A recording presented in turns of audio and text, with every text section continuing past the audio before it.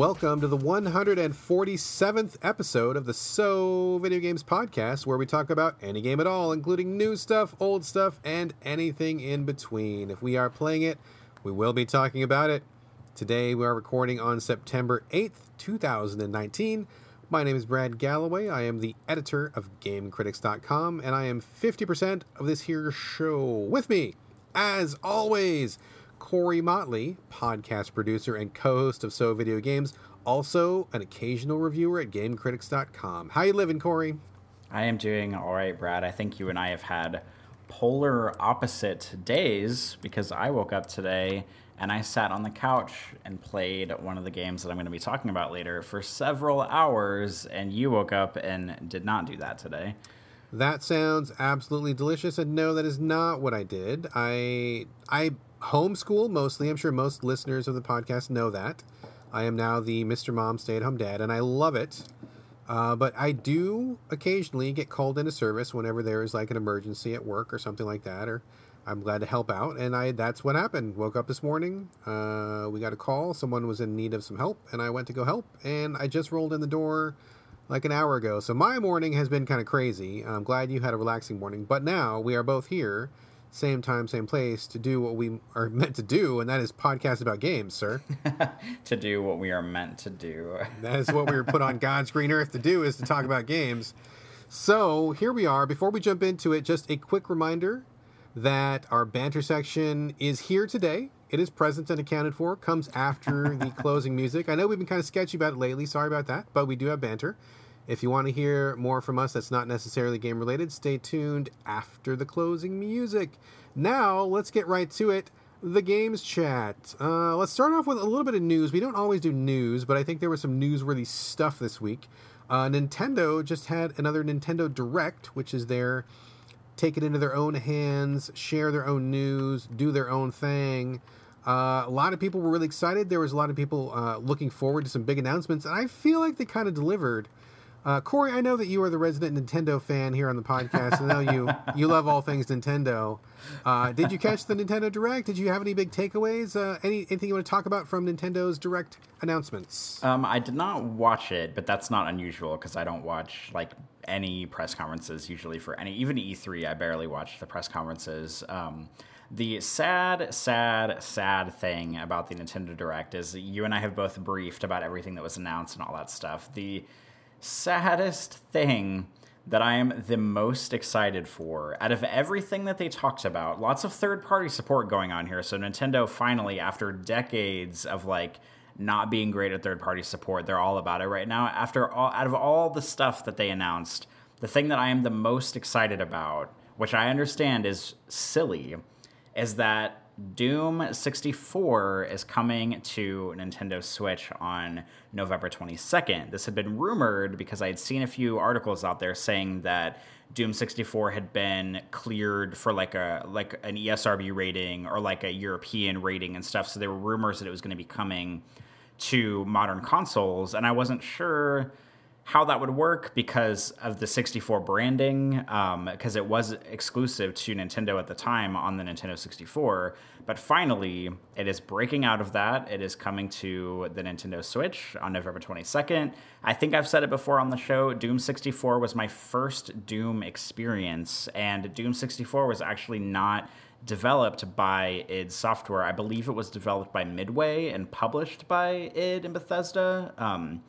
And it was a little more in the flavor of Doom 3, where it was slightly scarier, slightly more survival horror. I remember the first time I ever booted up a Doom, I was probably like 10 years old in my dark bedroom as a child. And I started the first level, and just seeing the visuals and hearing the sound effects, I was too scared to take a step forward into the hallway that was in front of me in the first level, and eventually I overcame those fears, but it was very scary at first, and I'm pumped as heck for it to be coming to Nintendo Switch because I'm going to buy it, and I'm going to play it, and I'm going to relive all those traumatic memories of my childhood all over again as a 31-year-old man.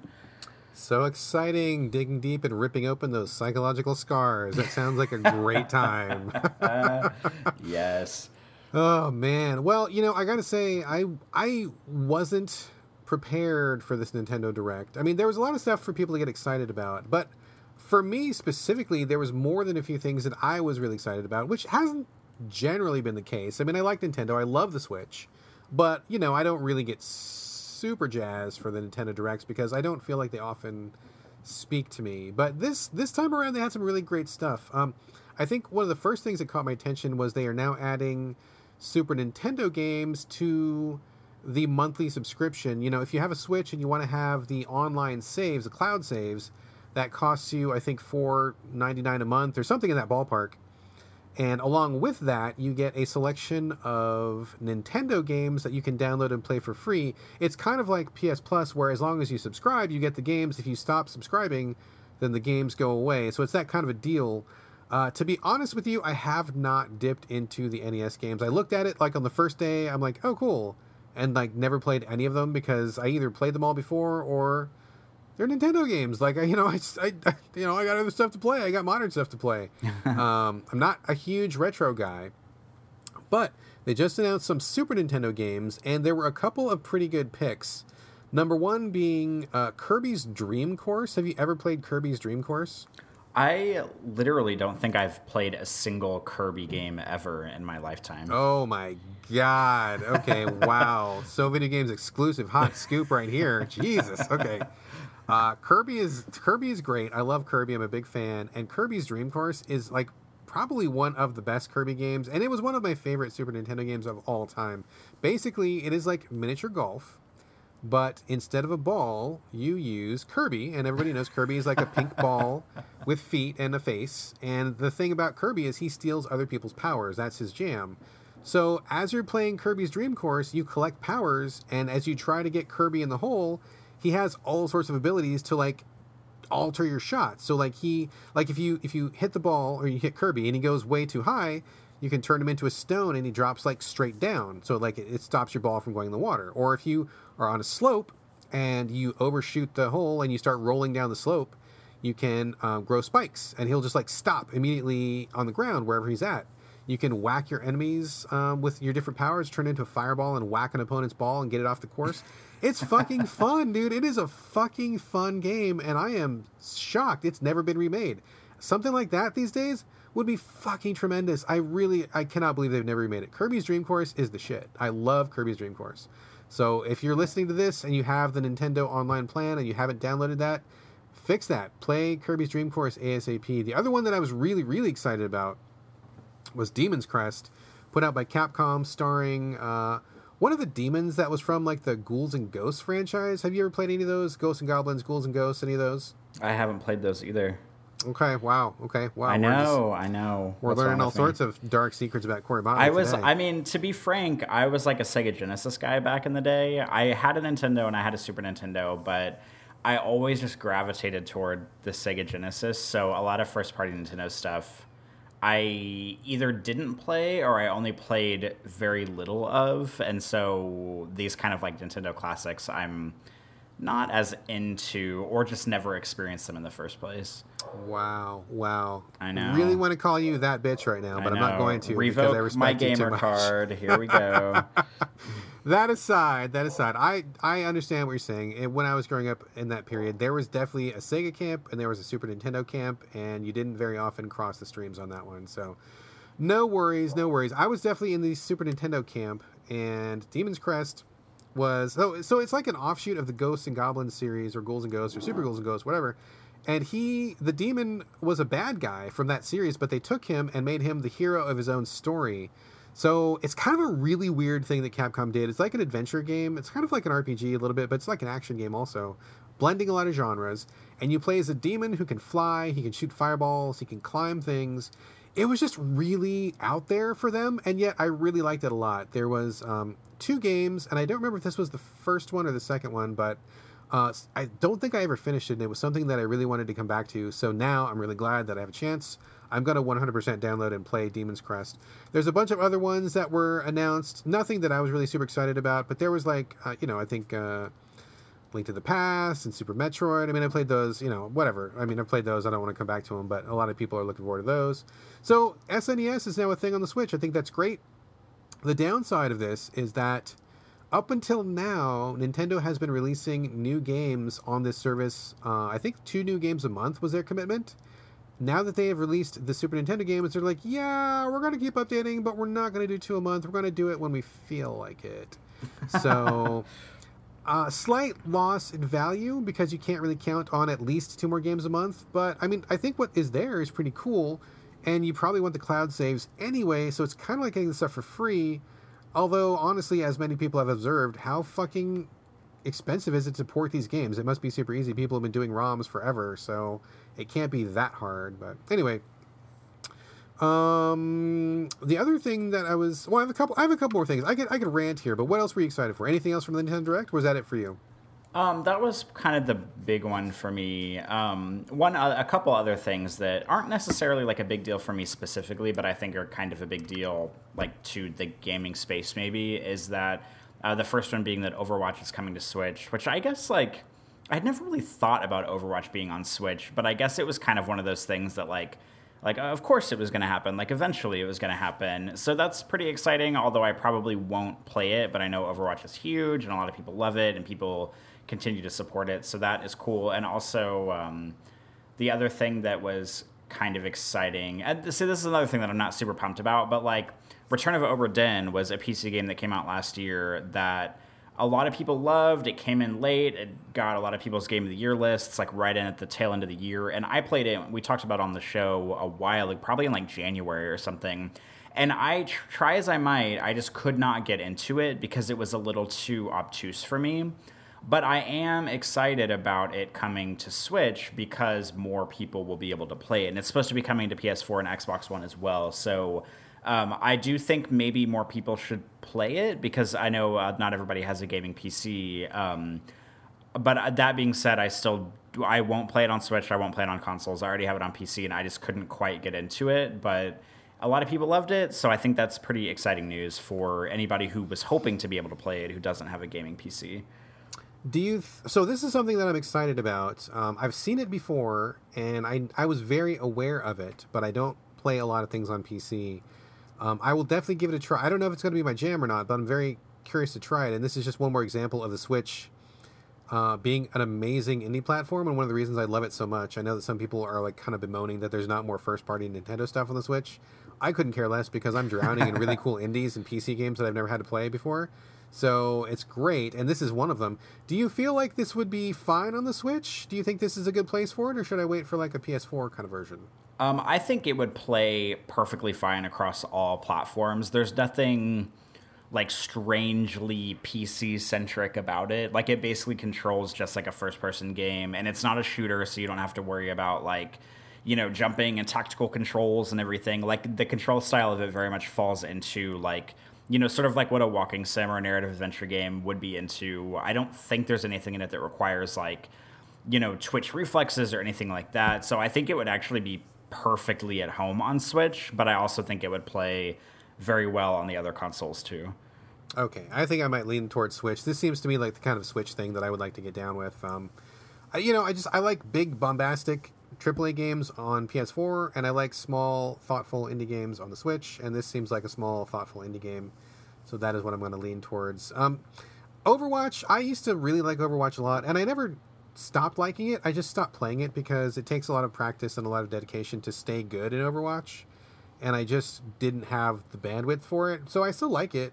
Haven't played it in quite a while. I don't think I'll get it on Switch, and I'm kind of curious to see how it would even run on the Switch. I have my doubts that it's going to be that great a version, but you never know. Otherwise, I've also got real big question marks about Divinity Original Sin 2. This is a PC RPG that I really wanted to get into the first time around with Divinity. Jeez, I can't even say it. With Divinity Original Sin number 1, it's really deep. It's like really hardcore, and it's really detailed. It's one of the things that you've got to commit to, right? You got to dive in head first, or just don't bother. And I said don't bother because I couldn't commit my whole life to it. I've heard nothing but wonderful things about Divinity Original Sin 2, but knowing how detailed and how Western RPG it is, I have severe doubts it's going to play well on the Switch. If for no other reason then the graphics are going to be fucking tiny as hell on the Switch. Oh man, I literally cannot conceive of this being a good way to play this game. I mean, I just can't. Cool that it's going to be on the Switch, but I really, man, I know that they say the Switch can do it. I don't think the Switch can do it. You'll need a magnifying glass to play this thing. A couple other things to mention that I'm excited about. I was not a big fan of Persona 5. Persona 4. What was the most recent? Was it 5? It was 5, wasn't it? I don't know. Okay. You're no help. I'm sorry. It was, I'm pretty sure it was 5, was the one that had the masks, and they were, I think it was 5. I was not a fan of that one, and I have traditionally been a big Persona fan. That one lost me pretty quickly, and I think I put like 4 hours into it, and then I was like, I'm done. I didn't want to play anymore. But a lot of people said that Tokyo Mirage Sessions was the game that Persona fans should have gotten into instead of Persona 5. So Tokyo Mirage Sessions is coming to Switch, and I think that's a great place to play it because it is on the JRPG side, and for me, I really like to be able to pick those up and put those down. Like, I don't want to sit in front of my TV and just like grind for hours. That's the kind of thing that I want to do like on the bus or in bed or something. So I am trusting that the people who know Persona and recommended Tokyo instead are correct. I'm going to look into that one. I'm very excited about that. And the biggest jaw-dropping, out of nowhere, surprise, OMG, what announcement, Deadly Premonition 2, which nobody in the world was expecting. I'm one of the biggest fans of Deadly Premonition in the world. I think at Game Critics, we probably like that game more than anybody else combined. I think Dan Weissenberger, he wrote something like 175,000 words on Deadly Premonition 2. He did like 19 features on it. We did videos. We did interviews. Oh my God. I've talked to Swery, the director of the game, personally. I've hugged him twice, literally in real life. I'm down with Deadly Premonition. And I had no idea this was coming. I could not be happier, and I am so over the moon. And they talked about it on the Direct like it was just like, yeah, hey, Nintendo, we got some announcements. Deadly Premonition 2, blah, blah, blah. And I'm like, what? Whoa. Reel that back in, dude. Man, I know it just blew me away. You could have knocked me over with a feather. So that is by far the number one thing I am most excited about. So I'm a Deadly Premonition freak. Did you ever play it? Do you have any experience with Deadly Premonition at all? I gameflied Deadly Premonition on, I think, Xbox 360. Is that right? Yeah, that's right. Uh-huh. I gameflied it, and I tried to get into it and could not. I would not be opposed to... It's one of those games, and I've talked about this on the show every once in a while, where you play a game and you don't like it, and then you wait like a year or two and you try it again, and then you have to decide, okay, did I really not like it or did I just not understand it? This is one of those games that kind of falls into that category that I wouldn't be afraid to go back to and try to see if maybe I just wasn't ready for it or I didn't quite get it, or maybe, I don't know, like I was too tired when I was playing it, or, one of the a million reasons that, could stand between you and getting into a game, because I've only heard people say great things about it. But also there's a lot of games that I've only heard people say great things about that I also don't like, much like Return of the Obra Dinn, which we just talked about. So like, I'm open to trying it again, but at the time when I played it, I just couldn't get into it. I mean, that doesn't surprise me at all. I know that we are pretty hardcore about loving it at Game Critics, but there is a lot of people out there who hate Deadly Premonition and who say it's trash and don't find any value in it whatsoever. And to be fair, it's a really polarizing game. I mean, there's a lot of jank in it. There's a lot of jank in that game. There's a lot of eccentricity. There's a lot of weird decisions. It's really difficult to get into. It worked for me because, number one, I think you have to have an appreciation of Twin Peaks. Did you ever watch Twin Peaks, the TV show? I did not. This is basically, to me, like the spiritual sequel to the Twin Peaks TV show. And it came out before the actual sequel came out, so I know that there is a true sequel, but that's not in the discussion right now. I saw this as, this was a love letter to Twin Peaks made by somebody who loved Twin Peaks just as much as I love Twin Peaks. Swery65 is a very, very famous, outspoken fan of Twin Peaks.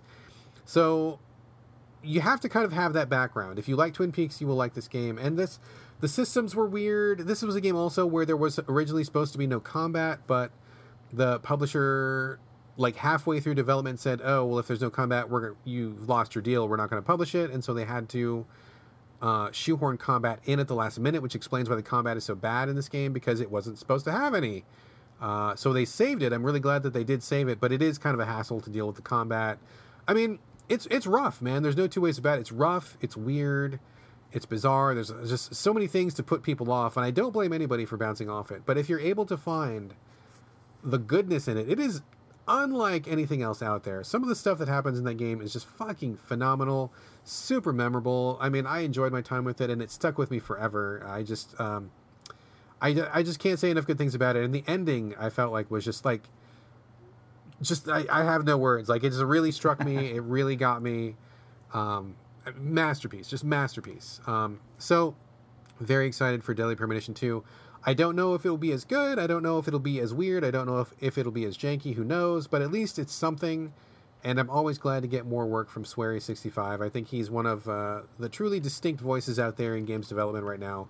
And I'm a big, big, big fan of his. Super nice guy as well. I love talking to him. I've met him a couple times. It's always a good time. So Swery is wonderful. I wish him the best of luck, and I'm very excited for this. So pretty good Nintendo Direct. I think that was pretty solid. A lot of good picks. And, of course, there was some Smash Brothers shit they announced and some other crap I don't care about. So Pokemon stuff that I was like, whatever. So there's other stuff to get excited about. Maybe not on this podcast, but I think most people would agree overall this was a pretty strong Nintendo Direct. So there we go. Enough about Nintendo. Let's move on to our normal content. Corey, I'm going to turn it over to you.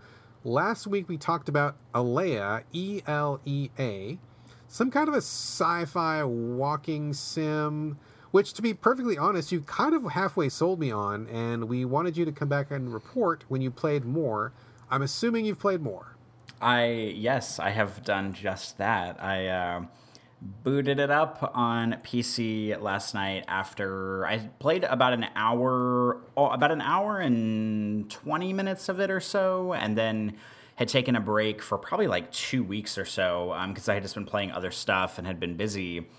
And then we talked about it last week, and then I booted it up last night and continued playing it, as you do whenever you start a new game. And so do you remember all of this? I remember when I was telling you about it last week, I was like telling you about all these like massive story layers that the game had. Like, there's the part about like the kids who are like feral, and then they have to be like cured, and then they're like really docile, and then there's like the part about your character's husband in the game, like going off to try to like populate this new world or like discover these new worlds to live on. And then there's the part about like him like disappearing, so you're kind of after him to go figure out where his like ship is. And also there's like the augmented reality stuff going on. Like, there's a lot going on in this game. And so last night, whenever I started playing it, I had stopped on a section where I was trying to figure out a way to sort of like hijack the ship that I'm on in a weird way, to kind of like get off the ship and try to like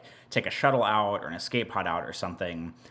And I got to the I hacked some servers or something, and the game was going along swimmingly. And then I get to the escape pod part, and I like jettison myself off the ship, and I'm thinking to myself as the cinematic is playing of like me getting off the ship in this escape pod thing, I'm thinking to myself like, wow, I've been playing this game for like an hour and a half, and it kind of it has presented a lot of ideas and a lot of like really interesting like thematic stuff going on. But I like this game, it seems like it's maybe biting off more than it can chew, because like from the way I'm playing it, it kind of feels like this could only be like the first like 25% of the game. And like I was just wondering, because it's very like indie-esque, it's a little bit rough, but it's beautiful. And I was thinking to myself like, man, I wonder like how they're gonna wrap this up. Like, is this game gonna end up being like 10 or 15 hours long? Like, because it just seems like they presented a lot of ideas here. And I'm just like really curious about like how, because I thought I was going to be in for like an hour or 2 hour experience. And I kind of am, if the game's interesting enough, of course I'll play it for, several hours. But whenever I jump into this kind of like a little indie gym thing, I always expect the game to be anywhere from like 1 to 4 hours or something like that. And so this cinematic starts playing, and the escape pod is like launching off into the distance, and I'm thinking like, man, where's this game gonna go? And then the credits rolled, and the game was over. I knew you were going to say that, dude. I knew it. I could not believe it. Like, I was really on board with this game for everything I had been playing. The only thing that really bothered me was right before you take the escape pod. And I know I'm spoiling the hell out of this. I doubt a lot of people are going to be playing this. So sorry, y'all, if you wanted no spoilers. Like, this game is too short not to spoil. So there's like a section at the very end of the game where you like hack the server thing in order to unlock the escape pods, and then you are like, there's been no combat in the game, nothing like that. You know, it's just like all walking sim. And all of a sudden, like the captain of the ship tries to call you, and I ignored his call because I'm a sassy bitch. And he like locks down the ship, and you like take this maintenance elevator to a different deck, and all of a sudden, like, people on the ship start like chasing you down these hallways, and it was really kind of scary at first because like it was one of those cool things where a game does it where like you don't know exactly like what the game is capable of. And this is one thing I love about indie games. I've talked about it like 7 million times on the show, where like when you dive into a game like this, you don't quite know what it's capable of. So like, is it going to turn into a first person shooter? I don't know. Is it going to turn into an action game? Who knows? Like, you know, everything's up in the air. And so this section starts where you have to like run around these corridors to get away from like your like cabin mates on the ship that the captain is basically ordering them to to kind of like arrest you, if you will, because you're trying to escape the ship, and you don't have the authority to do that. And I had to reload this section because I died like 15 times last night, and it was getting so fucking annoying because I didn't know where the escape pods were on the deck that I was going on. And whenever you load the checkpoint, you can basically like only run left or right. And I kept like, I went, I think left the first time, and I got to the end of the hallway, and there was like a person there, and I was like, oh fuck. And so I like turned around and ran the other way. And then there were people coming up behind me, and basically they just like punch you, and then the game is over and it checkpoints. And I did this, like, tried to run different directions. Like, I mean, I might be exaggerating with 15, but I think it was literally maybe like 8 or 9 times. And I tried to do this over and over and over and over again, and I could not figure it out. And it turns out that the first time I tried to do it, I was right, because you have to run toward the person who ends up running into you, but you have to click the mouse in order to, like, kick them out of the way. And I'm not exaggerating on any of this. You have to, like, kick them with the mouse click out of the way, and then, like, you run down toward the escape pod is past that person. So it's like the one instance of combat scenario in the game, which totally caught me off guard completely. And then you get to the escape pod, and the time before I got to the escape pod successfully, that weird, like, glitchy thing happens where I had kicked the person out of the way, and then, like, as soon as I crossed, like, the threshold to the escape pod area, somebody had just caught up to me and had, like, punched me. And so I, like, simultaneously, like, completed the objective and died, like, at the same time. And I, like, even, like, the little, like, achievement thing on Steam unlocked that was, like, you know, whatever, like, made it to the escape pod or something. But then the screen just blacked out. And so I had to exit to the main menu, reload the save, and do it again in order to run back and then kick her and then continue on time. And then I made it to the escape pod, and luckily once you get to the escape pod room, the door shuts and you don't have to worry about them following you anymore, but you have to, like, find a helmet and put it on and get in the escape pod.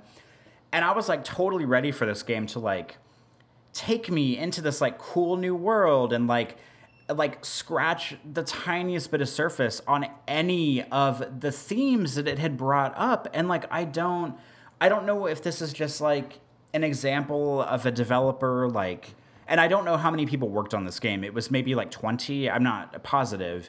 But I don't know if this is just an example of, like, a developer having, like, a million ideas, and then they had a budget of, like, $35, and this is all they could do. Like, I mean, it makes sense now that I'm thinking about it of, I remember last week when I talked about the show, I had said something about how, like, I thought that at first they had tried to launch it in episodes, but then it just looked like they wrapped it and just launched the whole thing on its own, because it very much seems like this could be like a 4 or 5 part game. You know, the first part being on the ship, the second part being, I don't know, on the journey to your husband's ship, the third part being at his ship, the fourth part being whatever's after that. And it just seems like that we have like 25% of a game here that is sort of packaged and sold to us as if it's like this entire open and shut story. And I was like super on board for it. And I thought it was really interesting. But as soon as I got to the end of it, I was like, are you kidding me? Like, that's the end of the game? Like, they bring up a bunch of questions. They don't answer a single question. And then the game is over. And, like, the game had a lot going for it. I was interested in it. I thought it was beautiful. I liked the main character. I liked her motivations. I liked the story that they had built up. And then the game was over. And it literally was like, you didn't go anywhere. They didn't answer anything. And so, I mean, I'm sorry to say that this is one of those times where I have to come back to the show and correct the record and say that last week I was like, more or less head over heels for this game. It felt like it was, like I said last week, that I felt like it was like tailor-made for me.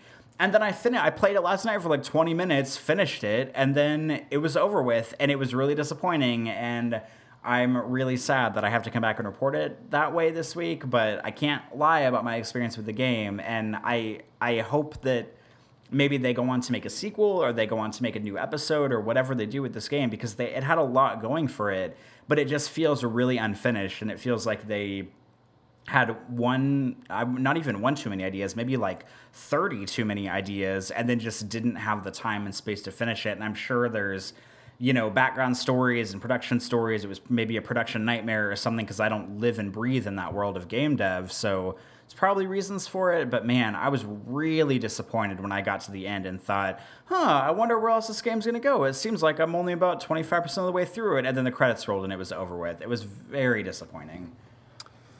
I can't say that I'm surprised, honestly, because, this was obviously a little small team indie game.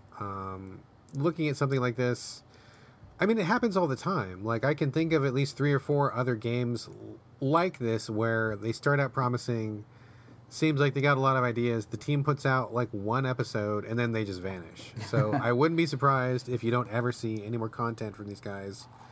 I mean, kind of a shame, because it sounded like really promising. And I mean, like I said, you halfway sold me on it last week.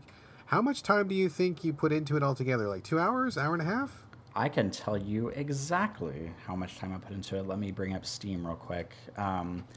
Steam count says 2 hours on the nose. Okay, so that's that's a very small bite-sized chunk of content. Yeah, I mean, I don't know, dude. I mean, I wish that developers didn't do this. Like, maybe they would shoot it to be more of a standalone experience. And if they have success, and if they have the time and the effort and the manpower to do the next part of the story, then do that. But like, don't leave us like hanging on a cliffhanger, like, I mean, I wouldn't be surprised if you never hear anything about part 2 of this story. But I mean, it sounds like a good experience for what it was. Maybe I'll pick it up if I see it for like $1 or something on PS4, like on a flash sale or something. But oh well, I mean, I don't know. It was, better to have loved and lost than to never have loved at all, I guess. Yeah, I mean, I think this game definitely has a lot going for it, and I'm impressed with what the team did, but it's just really disappointing that I was just expecting the game to keep going on longer, and then it didn't, and that's a shame. But hopefully they'll come back and maybe make some more, or maybe make a different game, or do something else that will live up to some of this.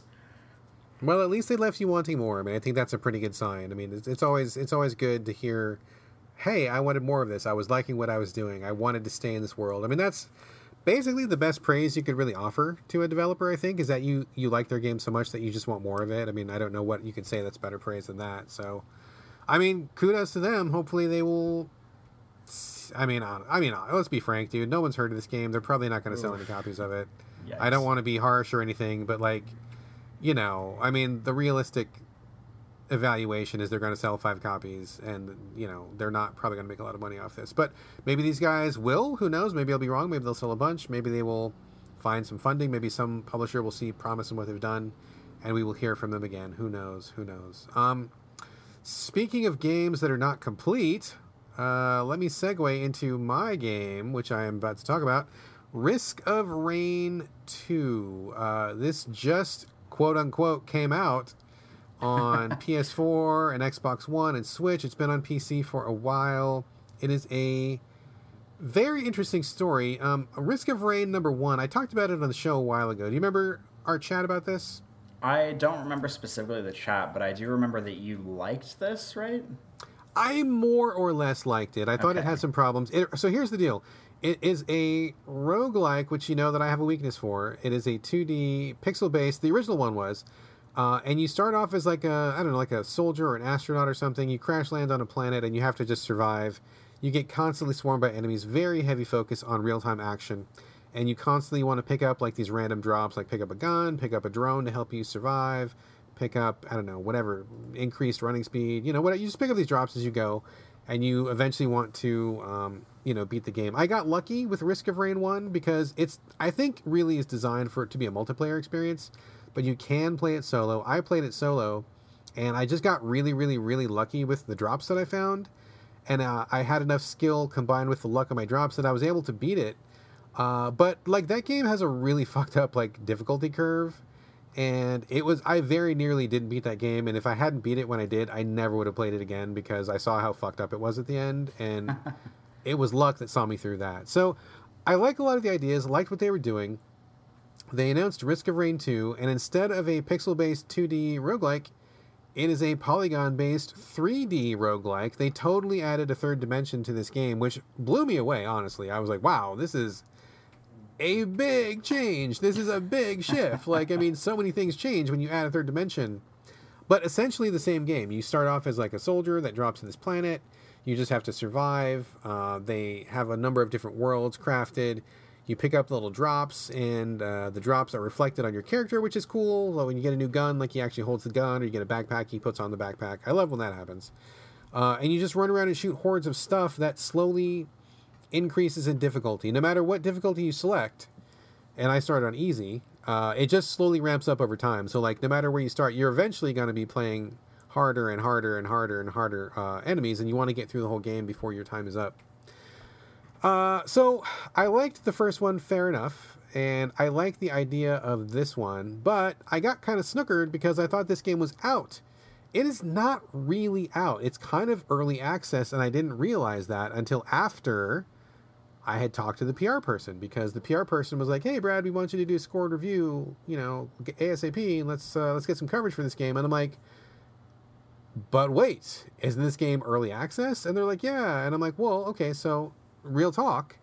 We are a Metacritic ranked site. Whenever we do a review at GameCritics.com, Metacritic picks that up, and they add our score to the aggregate. And I'm like, look, just FYI, I don't know if you know this or not, but as soon as I attach a score to a game, Metacritic will never change that score ever. No matter what I say, no matter what I do, that score is carved in stone, and what you have given me is an early access game that is not going to be done for another year. Are you sure you want me to score this? And when I explained that to her, she's like, oh, wait, okay, no, let's not do that. And I'm like, yeah, that's what I thought you were going to say, because it would be insane to score this game now. Like, I guarantee it's going to get a much higher score in a year's time. Because Corey, what do we always say on the show? When is the best time to play a game? Oh, God, like 6 months to 10 years after it comes out. Exactly. The worst time to play a game in the modern time is when it comes out. That is the worst time to play it. You got to wait at least 6 months. These days, more like a fucking year before the game is in the best shape it's going to be in. So I was really hesitant about scoring this game. I'm glad that they didn't want me to go ahead with that, because I would have given it a much lower score than I think it will ultimately deserve. I think it's fine. It's very clearly early access. It's missing a bunch of levels. It's missing some characters. Okay. To be fair, it's not missing them, but those things will be added later. So I guess that's a very fine distinction that needs to be made. I mean, I guess they think the game is ready for people to pay for it now, which I would largely agree with. But to my eye, it's very clearly not done. I see a lot of holes where things should be. There's no like final boss. There's it just doesn't feel as finished or as done as it needs to be. It was very glitchy when I was playing it. At the end of every level, there's like a little teleporter out, and a couple times I would play the level and there was no teleporter. So like you just simply could not finish the level. So I would have to quit to the main menu and just lose all my progress. That sucked. It's a multiplayer focused game again, like the first one. So I jumped online. The online connection worked pretty good. I found a lot of people playing, and I had no problem finding a match, which is a great sign. But after a long win streak, I was just about to finish, quote unquote, finish the game, because there's no final boss right now, but you can get to an endpoint, and the server just shut down. So I totally lost all my progress. I was like 10 minutes away from finishing the game. That sucked.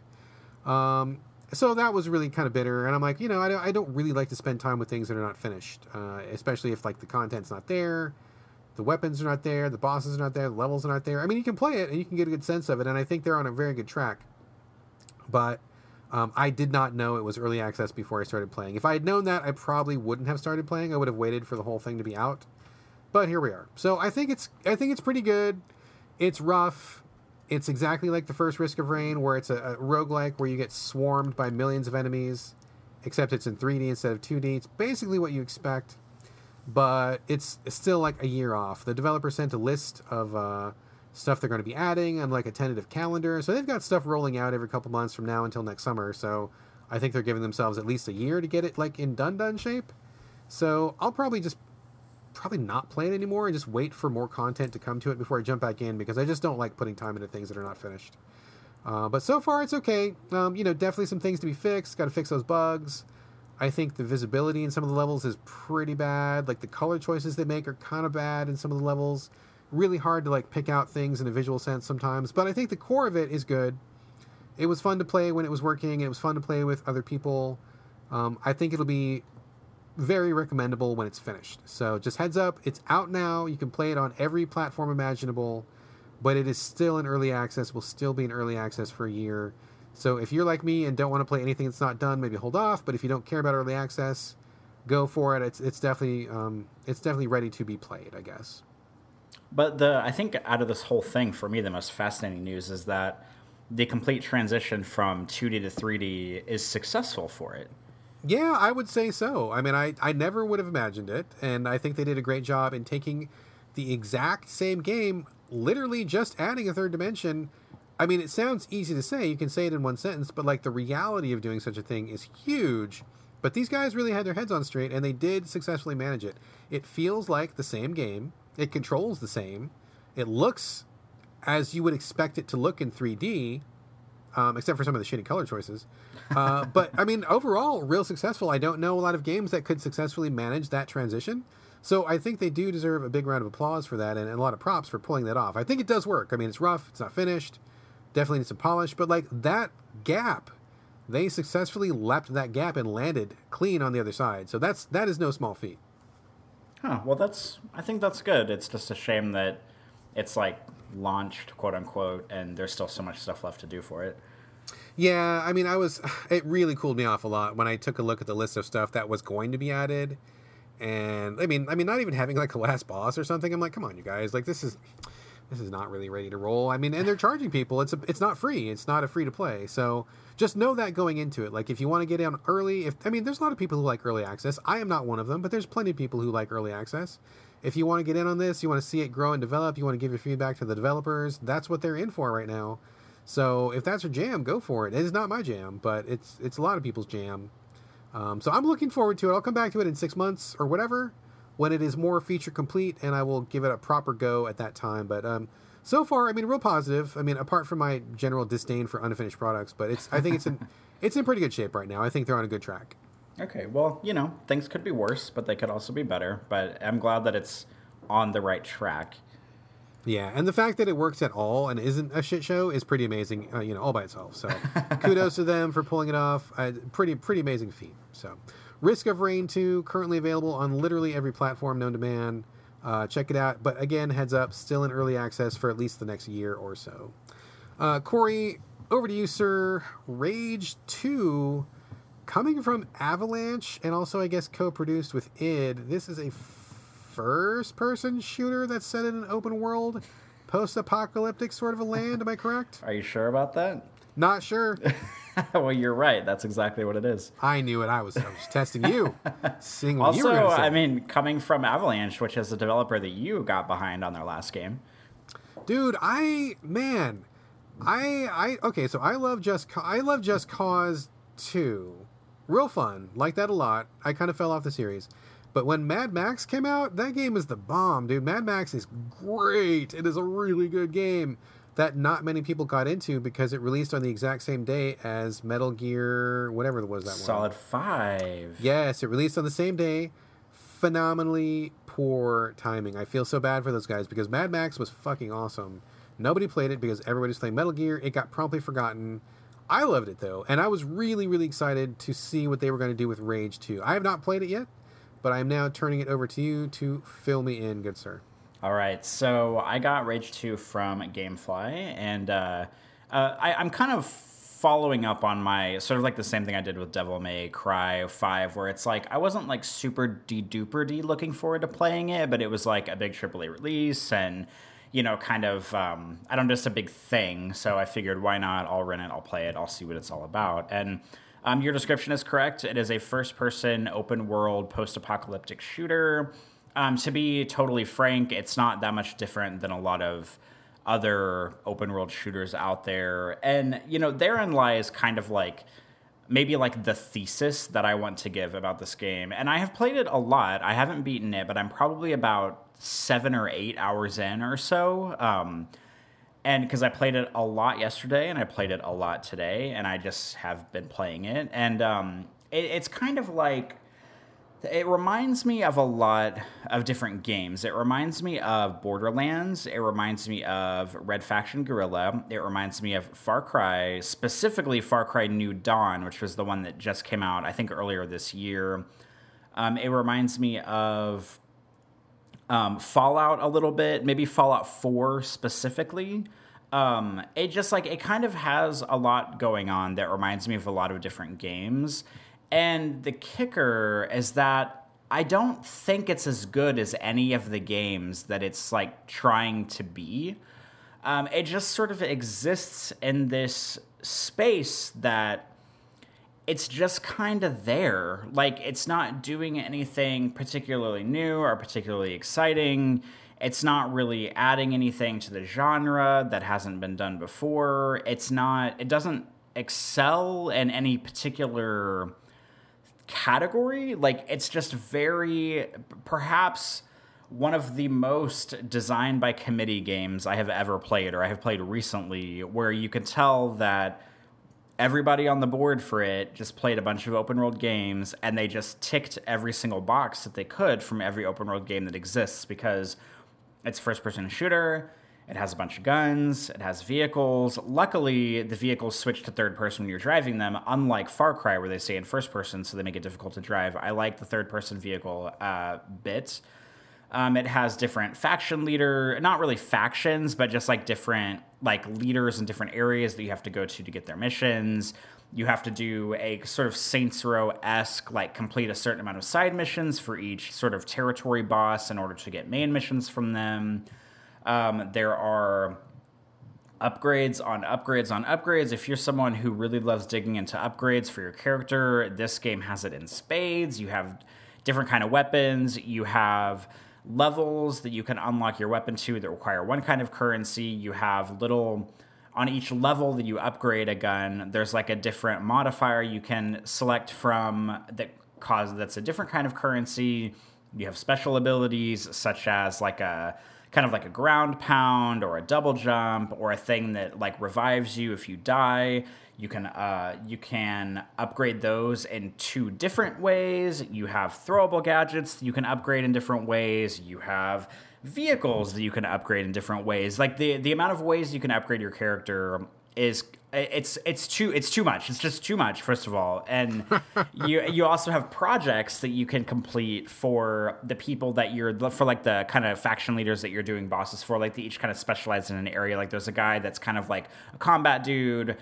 There's a woman that's kind of like the kind of like crafting and kind of gadget type person. And then there's a scientist dude who's like kind of like the research and exploration type person, and you could buy little upgrades from them. For example, like the combat dude, you can buy there's a bunch of upgrades, probably like 10 or 15 per person. And like the combat dude, you can get 25% ammo for all your guns, or like this really powerful sliding kick thing, or a melee attack that on a 15% chance of basically like making your enemy explode whenever you melee attack them. So it's just like stuff like that. And some of them are really helpful, and a lot of them are not. It's one of those games where I look at a lot of the upgrades and I think, why is this here? I don't care about this. Like, I don't care to buy an upgrade that makes me, that gives me like, I don't know, the sliding kick, because like I would never use that in the game. It's just like there's just way too many things going on, perhaps too many butts in the kitchen, if you will. And like kind of to top it all off, this game was very much sort of packaged and sold as like a, oh, crazy, colorful action, like kind of like if you took like the fluid and incredibly like intense action of Doom 2016 and sort of translated it into this Fallout universe where it's full of like these sort of like mutant rejects and the like the tundra who have like, you know, a pink mohawk or tattoos or whatever. And it's just like the game is not nearly as like wild and crazy as it thinks it is. Like it puts on that show, you know, of like, oh, this is going to be, you know, a colorful, wild and crazy game.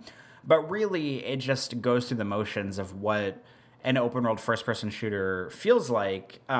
Sort of the game I've played most recently that feels similar to it is Days Gone, which I talked about on PS4 probably about a month ago or so. I didn't finish Days Gone because it just felt super repetitive and super rote. I've played this 10 other places and they're better and all those 10 other places kind of game.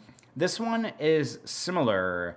However, I don't mean this to be a compliment, but this is the perfect game to just play and coast through if you have like literally nothing else to do. And that has been the name of the game for me this weekend. I've been home. I had kind of a rough week.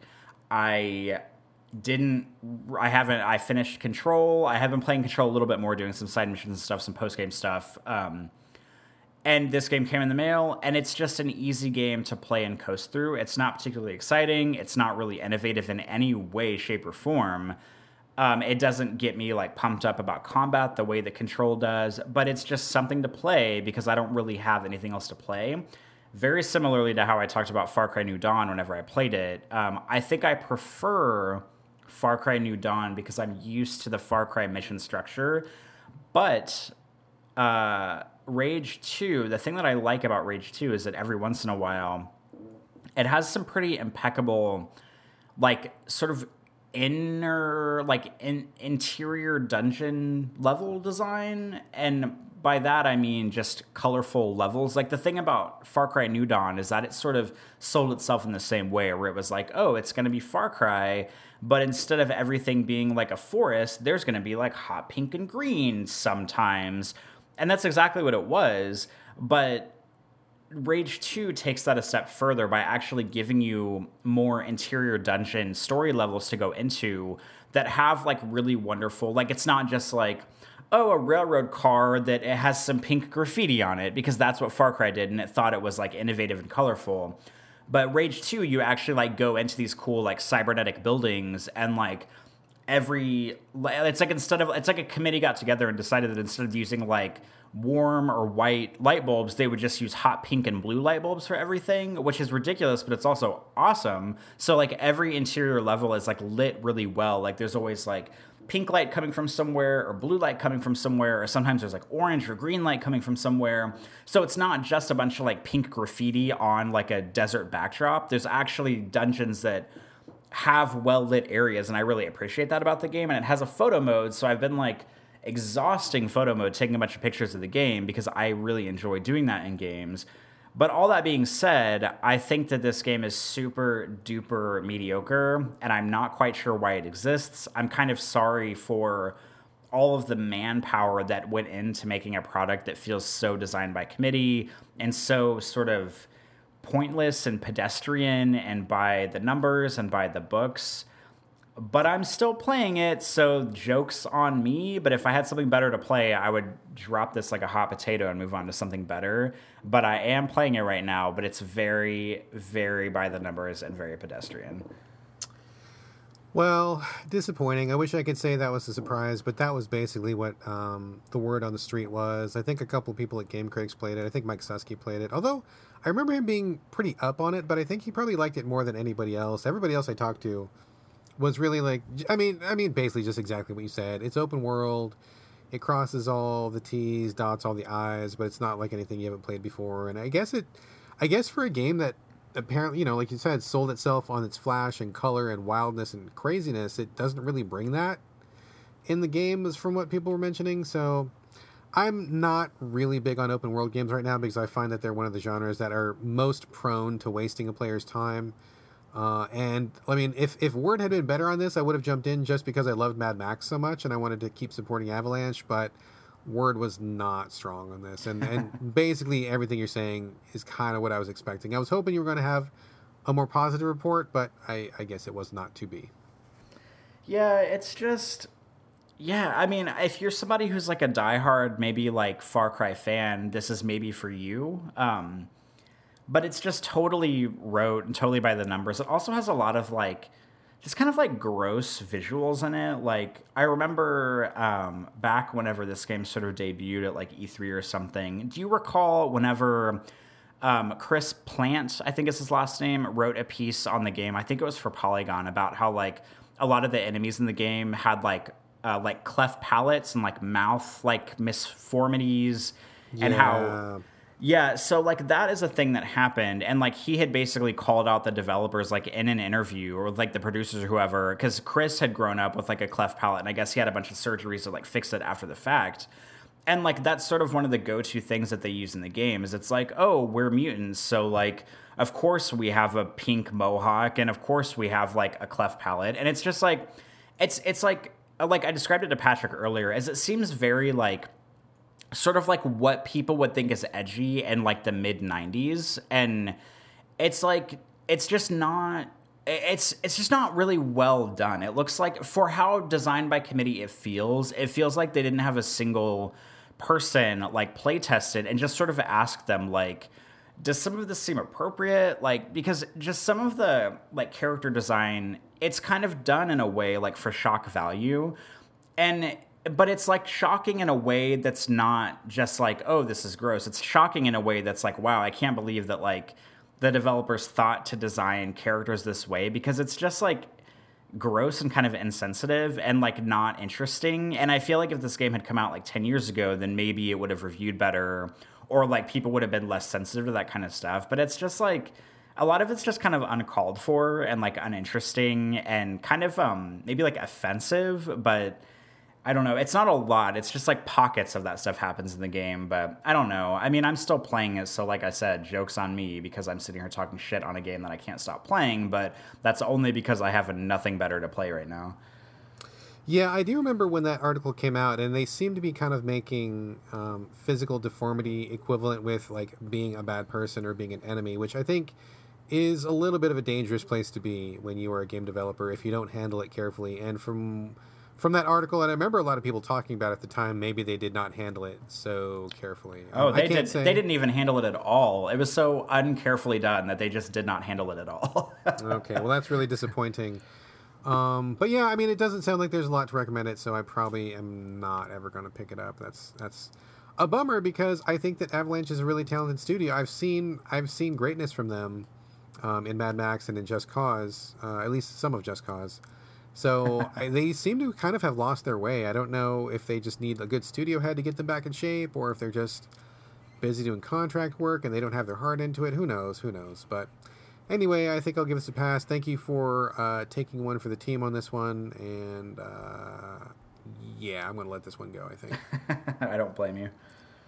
All right, one more game to talk about, and we're going to wrap it up. You may be surprised, Corey, to hear that I am playing a horror game this week. I do not play many. I am very scared. I am the biggest fraidy cat imaginable when it comes to games. In fact, I am so scared that I was trying to play Control last week, and I can play it during the day just fine, but I started playing it at nighttime, and it was too creepy for me. And Control is not a scary game. It is not a scary game at all. Yeah, I saw your tweet about that, and it occurred to me that that's something that I, and perhaps you did too, like kind of forgot to bring up on the show, is that even though that game is just like an explorational like action game, there is some creepy stuff in it that's very unexpected, but also very welcome. So I understand what you're saying whenever you say that playing it at night, it's just kind of creepy and a little too weird to play like alone in the dark at night. Yeah, I was doing fine. Because, I mean, a lot of the environments are dark. You do get, enemies rush you and stuff. And that was okay. But I hit what I would probably consider to be the game's first real jump scare.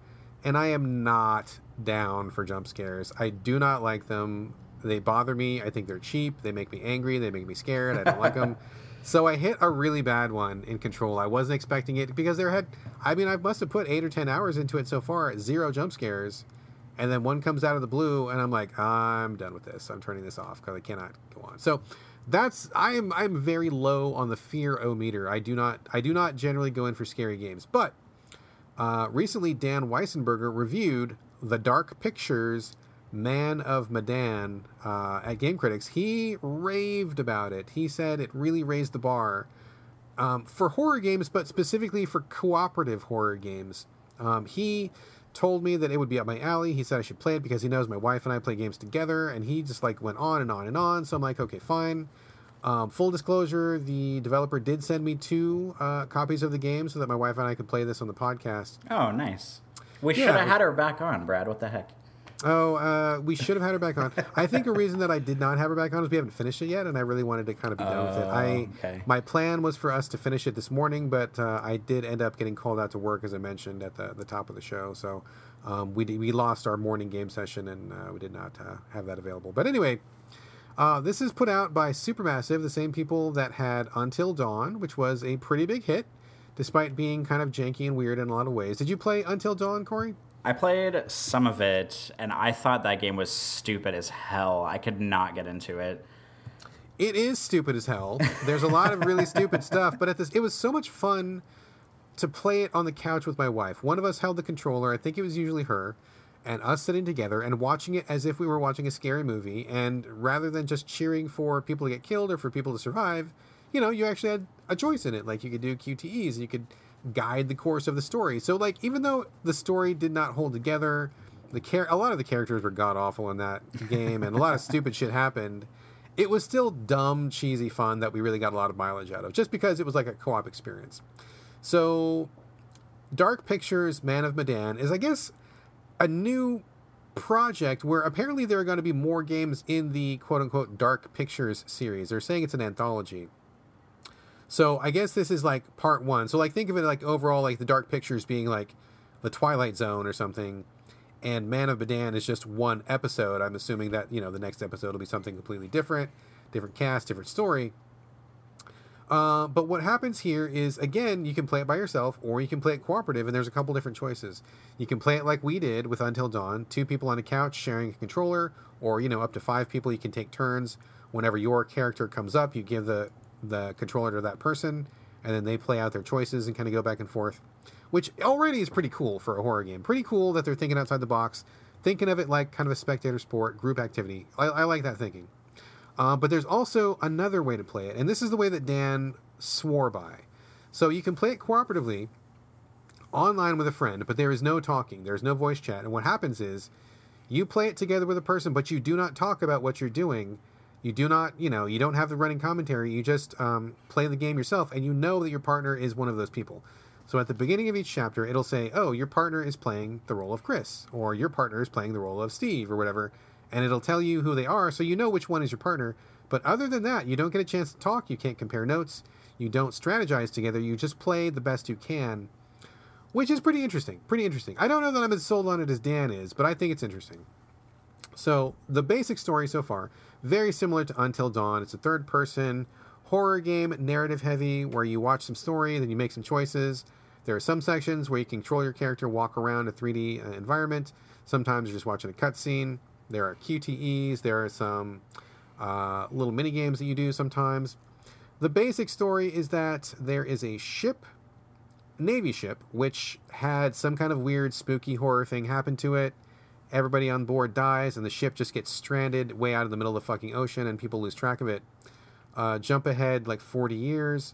A group of 20-somethings, like a guy and his fiancée, his brother, his fiancée's brother, and the captain of a boat they've chartered are just tooling around.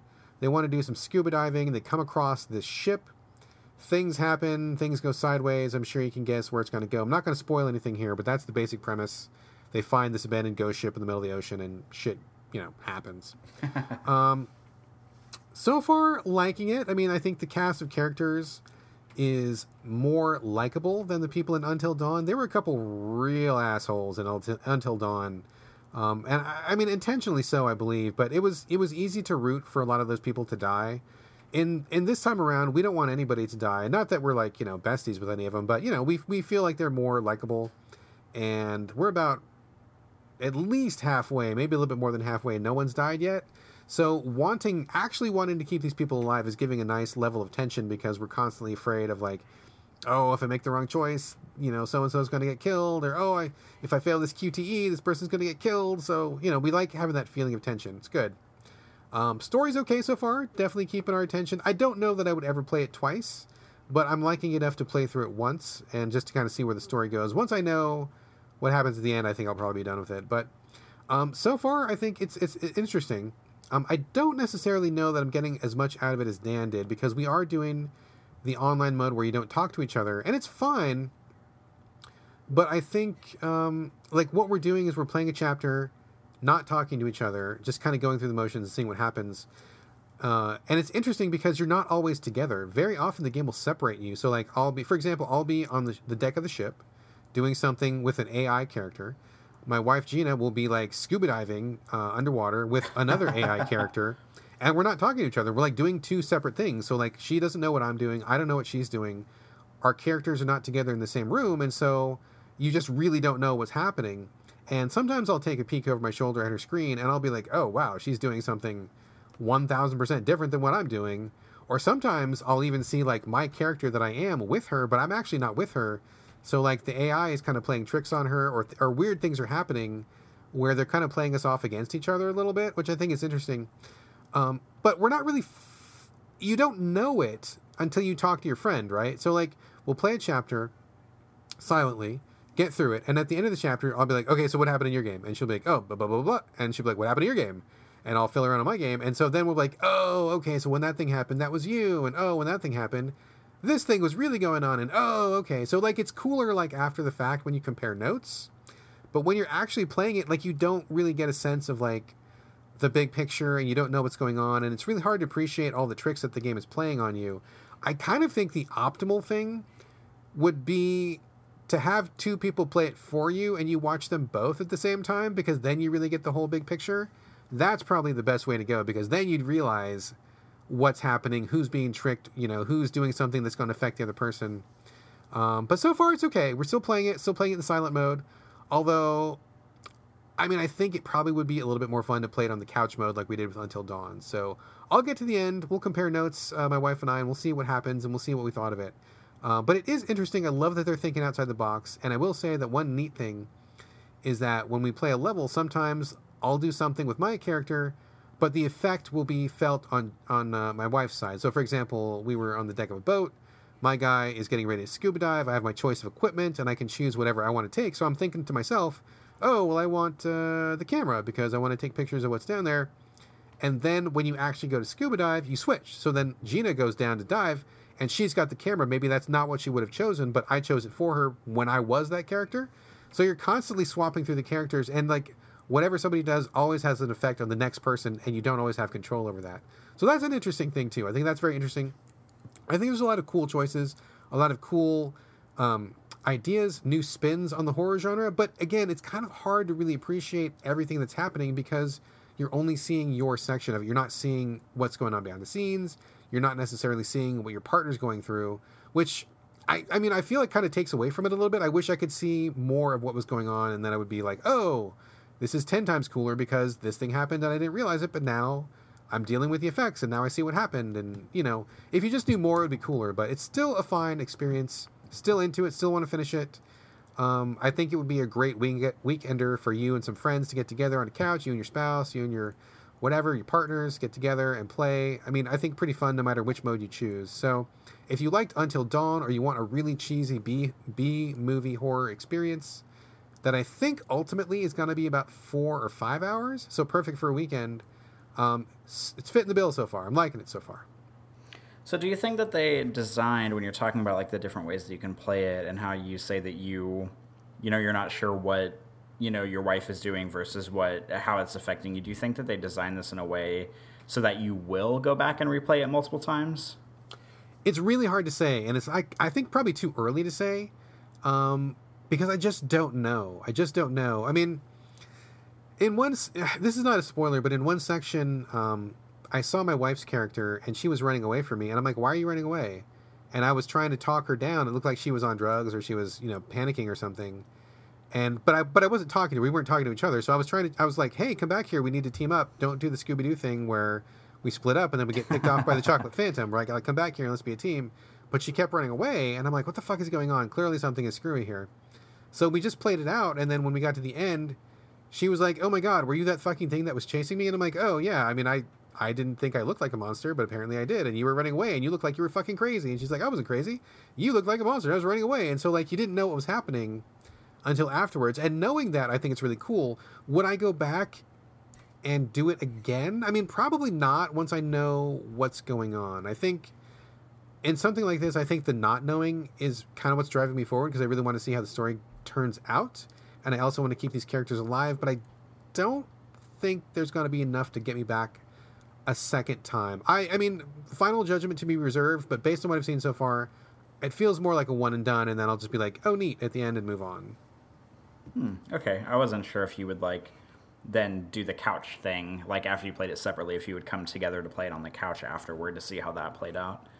I mean, I might try it just to see what the mechanical differences are, but I doubt we would probably go through the entire game. I think we don't really replay a lot of games in our house. So once we know what's coming up, it kind of, I mean, unless it was radically different. I mean, if something like big changed, maybe we would, but we only played through Until Dawn, I think, once, and there's like a bunch of different endings for that. But like once was enough for us with that. I'm guessing it's going to be the same here. Okay, well, that's good to know. Because my track record with Until Dawn was pretty miserable, I doubt I will ever play this, but it does sound interesting with the way that they're handling, like you were talking about the innovation in storytelling and co-op, because when I think of a co-op horror game, I think of like Resident Evil 5 or, like Dead Space 3. I don't necessarily think of it something like this. So like layering in sort of multiple ways of doing a cooperative, like, gameplay type within a game like this sounds pretty interesting, but I probably won't play it. Yeah, I mean, it is very interesting, and I'm glad to see somebody doing something different with the horror genre. And I mean, this is, it's interesting enough to get me into it, and I've already said many times what a chicken heart I am, so it's interesting enough for me to see critically like what they're doing, and I like what they're doing. I mean, it's still cheesy, it's still a B movie, it's still basically like Until Dawn Part 2, so people who didn't like Until Dawn probably won't be convinced this time around. But for a weekend, I think it's fine enough, and I am curious to see people pushing the genre forward, because I got to be honest with you, dude, I'm real fucking sick of horror games where it's real fucking dark. You've got a flashlight, like spooky jump scares happen. It's first person. Like there's like a number of tropes that people have just been really clinging to a lot lately, and I just don't have time for it. Like I would get back into something if it felt like it was different. And all these horror games lately just seemed like just variations on each other. But this one seems legitimately different, and I am enjoying it for what it is. So even if it's not successful, kudos for doing something different. Excellent. Well, cool. I'm glad to hear it, and I look forward to you reporting back on how it is when you finish it. Will do. I'm guessing we're probably going to finish it tonight or tomorrow, and I will have a full report next time. So we can look ahead to that at the next episode, but that will bring us to the end of this episode. That is it for So Video Games. Thank you very much for listening, folks. We will be back next week, but before we wrap up, just a heads up, we are still giving away games. Currently have PS4, Xbox One, Switch, or PC.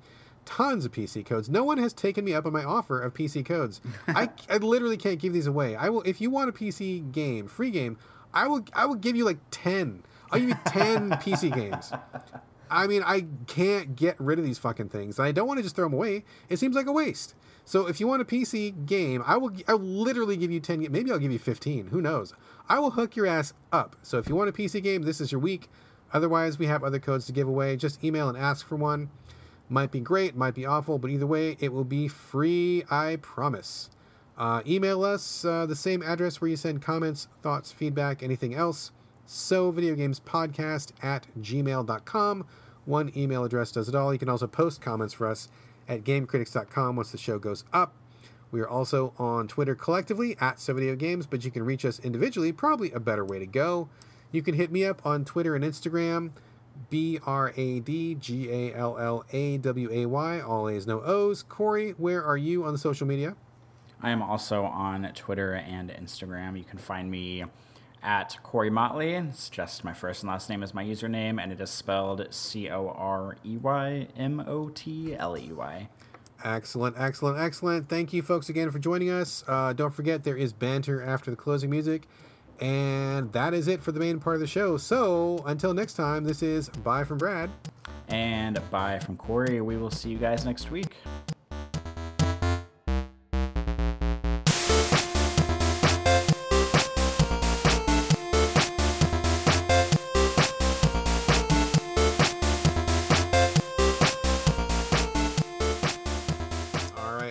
Let's go ahead. So here we are once again doing a little bit of banter. Corey, you have a movie.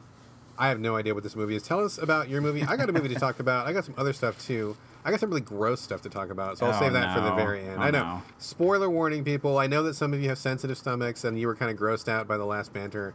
I'll save it for the very last thing, and I'll put up a gross warning before we get to it. But for right now, movies. What movie did you see, Corey? I saw only the newest, hottest superhero movie out, Avengers: Age of Ultron, recently. What? Did you rent it? You can't have seen it in the theater. I rented it because it had occurred to me that back when it came out, I had never seen it, and I watched the first one in theaters. I watched Infinity War and Endgame in theaters, which obviously we talked about extensively a while back. And it had kind of always been on my list to watch, but I just never had. I've never owned it. So I decided to rent it. I just rented it on like iTunes and watched it on my computer while I was editing photos a couple weeks ago. And just so I could kind of say that I had seen it to like put another check mark next to, the MCU movies with me. And I have to say, I feel like this was kind of a popular opinion at the time, but it was not that great.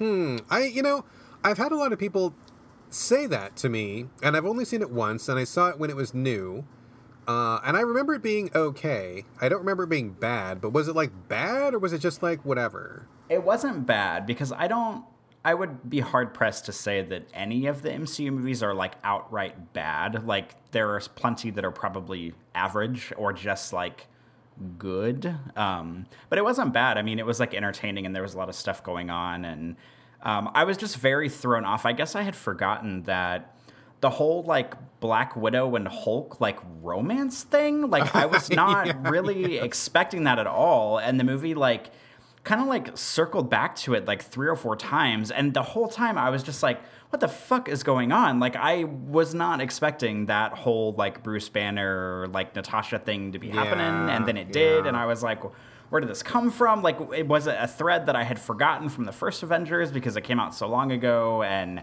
I was just very thrown off by that whole situation. It's weird. It's pretty weird. Yeah, I totally wasn't expecting it, and it didn't seem like it was even like woven into the movie very well. Like all of a sudden they're like fighting or whatever, and then she's like trying to like calm him down, and then it comes up like another once or twice in the movie, and then they have like the bartending scene where they're like very awkwardly talking to each other, kind of like in the third person about like being attracted to each other. And I was just like, I don't really think this is the kind of movie to weave some strange like romance story into. And I remember hearing at the time whenever it came out that one of the problems that I'd heard people talk about was the fact that there were so many people in it, and that they were trying to sort of like interweave so many characters and so many stories and so many backstories at that, because there's the whole like situation where they're kind of like hallucinating throughout the movie about their past and about their backstories. And that was the first time that some of the characters sort of like backstories were even produced, or there was like a facet of their backstories that were produced. So like weaving all those characters together, and then all of them having screen time, and then some of them having backstories and some of them not having them. It was just, there was just a lot going on, but it wasn't bad. It was just like kind of maybe, I don't know, a little bit worse than I was expecting it to be. Man, I wish I had seen this more recently, because I'm forgetting a lot of it. I mean, this was the one, refresh my memory, this was the one with Ultron, right? Where yes, they go to whatever country it is, and they lift up a chunk of the country or something like that. Is that what happens? Yeah, that's at the very end, where they have to like make the whole giant piece of the country like float back down, which is so weird, so bizarre. Like I didn't understand how they were doing any of that. Yeah, okay. I'm real hazy on that, so I don't have a lot of specifics to contribute. But I do know that they did try to lay in that Black Widow Hulk thing previous to that. Like, that wasn't the first appearance of it, but they were, like, really, like, light-handed with it before. And it was kind of weird to me before, and I still think it's kind of weird, so I don't know what to even think. And I mean, and she's even dead now anyway, so it doesn't matter, because in the continuity, I mean, she's gone, which was stupid. So anyway, it is really bizarre. I did like Ultron. I thought he looked kind of cool, and I was really weirded out by the fact that Quicksilver like got killed in that movie, and I'm like, why would you kill that dude off? He seems like a good time. Like, he has so many neat powers that would make for fun scenes, and like, he didn't even make it in throughout the first movie, which I thought was a real bummer. So that was one thing I really didn't like. But other than that, I mean, I don't remember much other than, oh yeah, it's a cool Marvel movie I watched one time, and we're just kind of rolling along with the MCU. So I'll have to go back and watch it at some point. But I trust your evaluation, and many other people have said it's definitely not the strongest film. Yeah, I would definitely say it's probably not the strongest. And I feel like with the Quicksilver thing, because a lot of it centers around Scarlet Witch, where she kind of has now, and I didn't think about this until just this moment, where Scarlet Witch kind of has this like anti like fridging of women thing going on, where like instead of like her dying and other men like realizing their potential or whatever because of it, it's like the opposite for her, where like a bunch of dudes that she's close to like die over the course of several movies, and then she becomes like more powerful because of it. So maybe in a weird like reverse fridging way, I sort of support Quicksilver dying, but I do think that he didn't quite get his due in the single movie that he was in. That's true. That's a good point. And I, just like you, I didn't even think about that until just now. So I think that's valid. I mean, I think that's valid. But yeah, I mean, it's hard to appreciate a loss of a character that you've just met. I mean, it would have been way more impactful if we had had like a whole movie with him, and people have, if like 20% of the audience was like, oh, Quicksilver's my favorite guy, like if we had time to like really grow to like him. And like when Iron Man dies in whatever the last movie was, huge, because he's been like the backbone of the MCU. Everybody likes Iron Man and all that, good performances and stuff. Giant shockwaves. But with Quicksilver, it's like, oh, this guy seems fun. Oh, he's dead. Okay, well, that sucked. And not enough build-up. Like, kind of a waste. I mean, totally get the reverse fridge thing, but oh, well. Well. Believe it or not, the themes of somebody being introduced and dying shortly after is going to come up in the games chat later. So if you're in the time loop right now listening to this, there's a game I'm going to talk about that basically does the exact same thing. So I would say look forward to that, but you've already heard it. But Brad, you have it to look forward to because we haven't discussed it yet. I know. We are caught in the very famous So Video Games time loop where we are going backwards, and so I have no idea what has already happened in my past, but your future, dear list. No, wait, no, that's wrong. Your past, dear list. Jesus. Boy, time travel stories are tough, man. Really, really tough. Speaking of time travel stories, look at that segue. I know, smooth, right? And then I just totally undid it because I just highlighted the fact that I made a smooth segue, thereby undoing the smoothness. But I shall continue on anyway.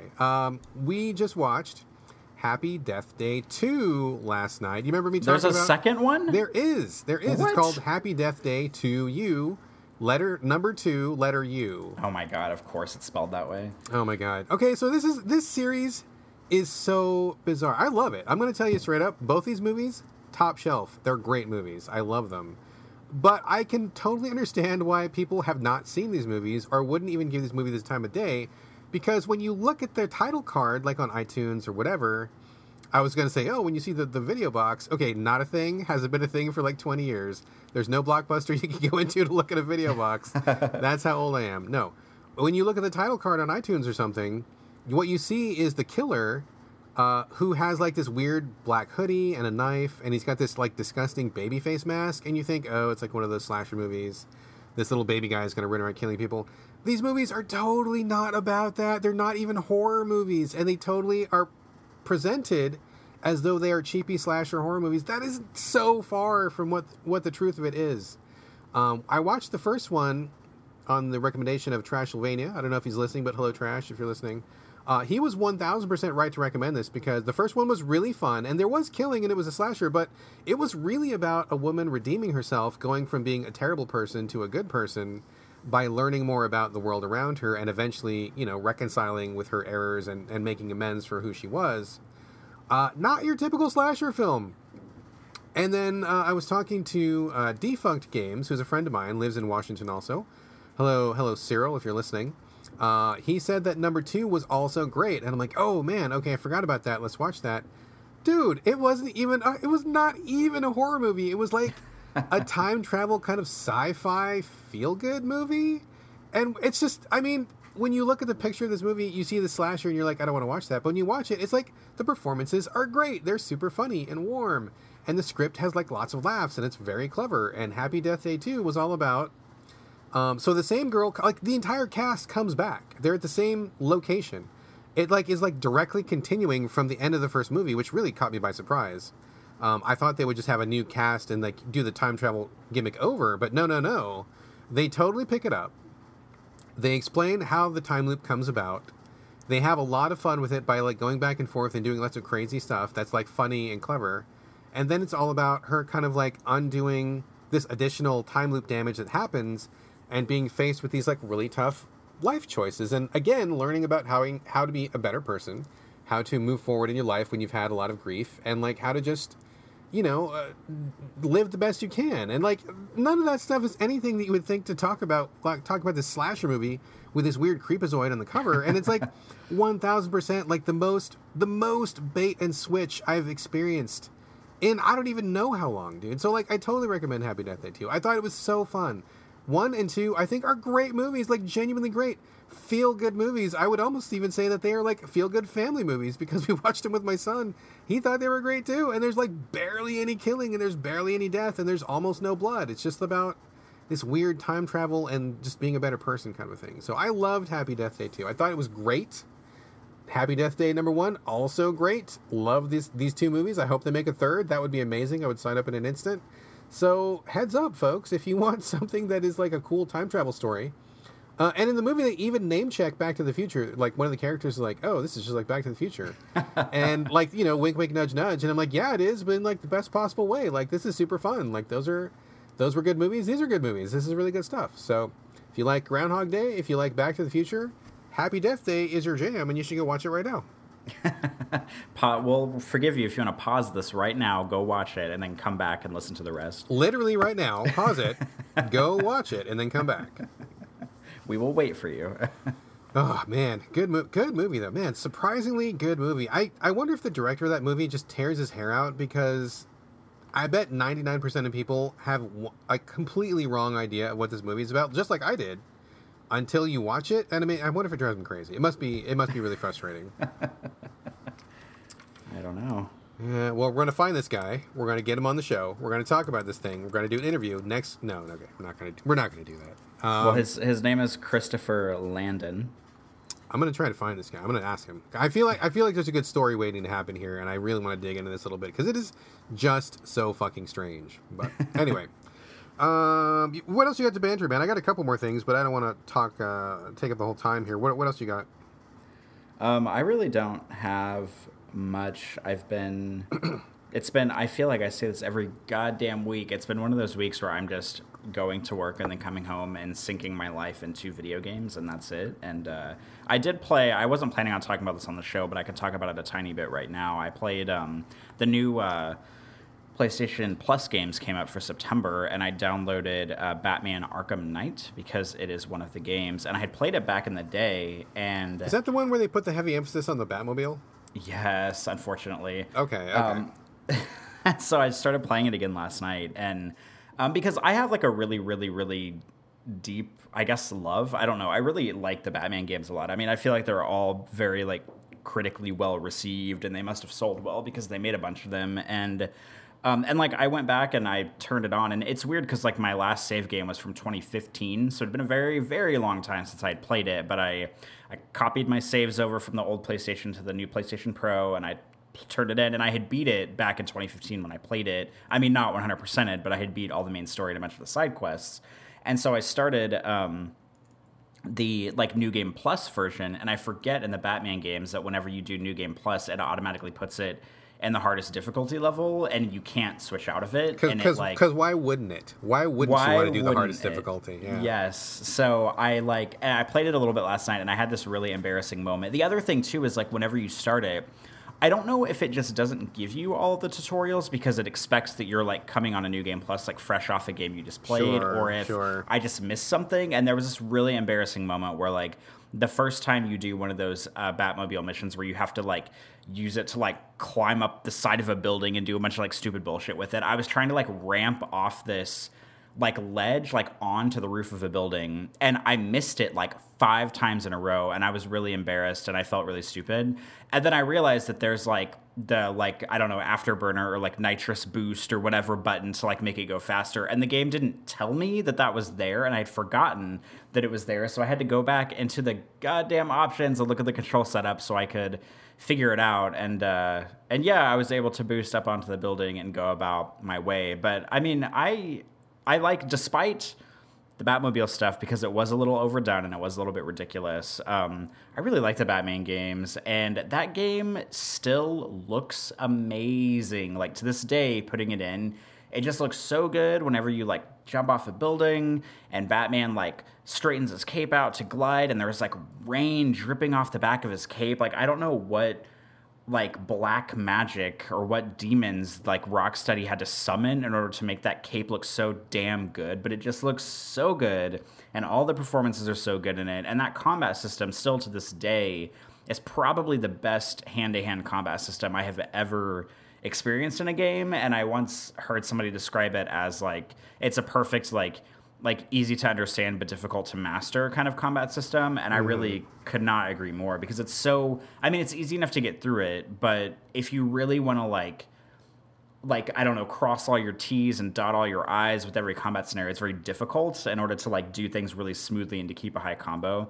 But that game is, I mean, I say that game, but I mean all of them. All of the Arkham games are so good, and I like that Arkham Knight is free on PS Plus, and I went back and I downloaded some of the free like they have like all the different outfits that you can make Batman wear and like the different skins for the Batmobile and stuff. So I downloaded a bunch of free ones because there are quite a few free ones, and there's a lot of like ones that are only like $1 or $2. So if you're someone like me who wants to like look cool, like I put on, I can't remember what skin it was, the name of it, but he's wearing this like red outfit, and his like eyes glow red under the mask, and he just like looks super cool. It's kind of like comic book cheesy, but it's also like the kind of cool cheesy that I'm like really into. So he just like looks really badass because he's got this like metallic, like kind of like blood colored outfit on with these like red glowing eyes, and he just looks super cool. And they put the Batman Begins skin into the game so you could play as like Christian Bale's Batman, and they also put the Batman versus Superman suit into the game so you can play as like Ben Affleck Batman, or Batfleck if you will. So I think that's kind of cool too, kind of like how Spider-Man is doing with like pretty much every movie that comes out. They put like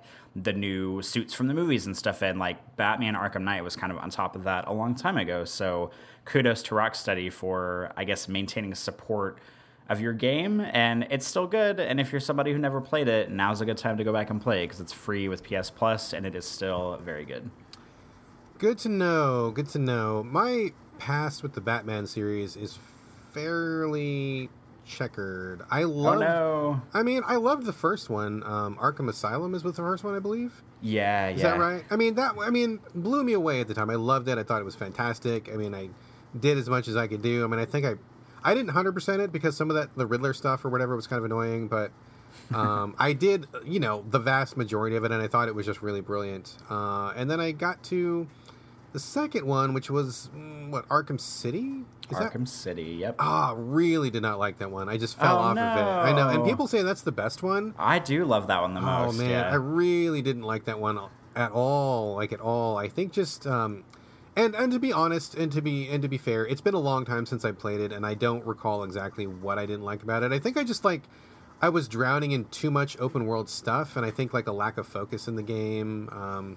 I mean, honestly, I'll have to go back. I mean, I think I wrote something about it back in the day, so I don't want to shoot my mouth off and have somebody email in and contradict me or something. But I just really didn't like it. And then I played the third one. What is the... No, I did not. I did not even finish the third one. That was the one that Arkham Origins, the prequel.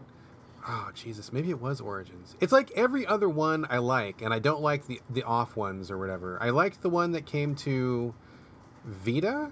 There was one that came to Vita, right? And it was kind of a Vita. 2D. God, what was that one? I don't remember. I also don't have a Vita, so I'm not sure. It came to other handhelds, I believe, but that one, everybody hated that one. I thought that one was great. I loved that one, where it was like 2D. He was in Arkham Prison, and he was like doing a lot of like, it was kind of a Metroidvania style, but like, you know, very Metroidvania since it was 2D. Whatever that one was, I thought that one was great. And then it came to Arkham Knight. My wife played it first, and I think she liked it enough to finish it.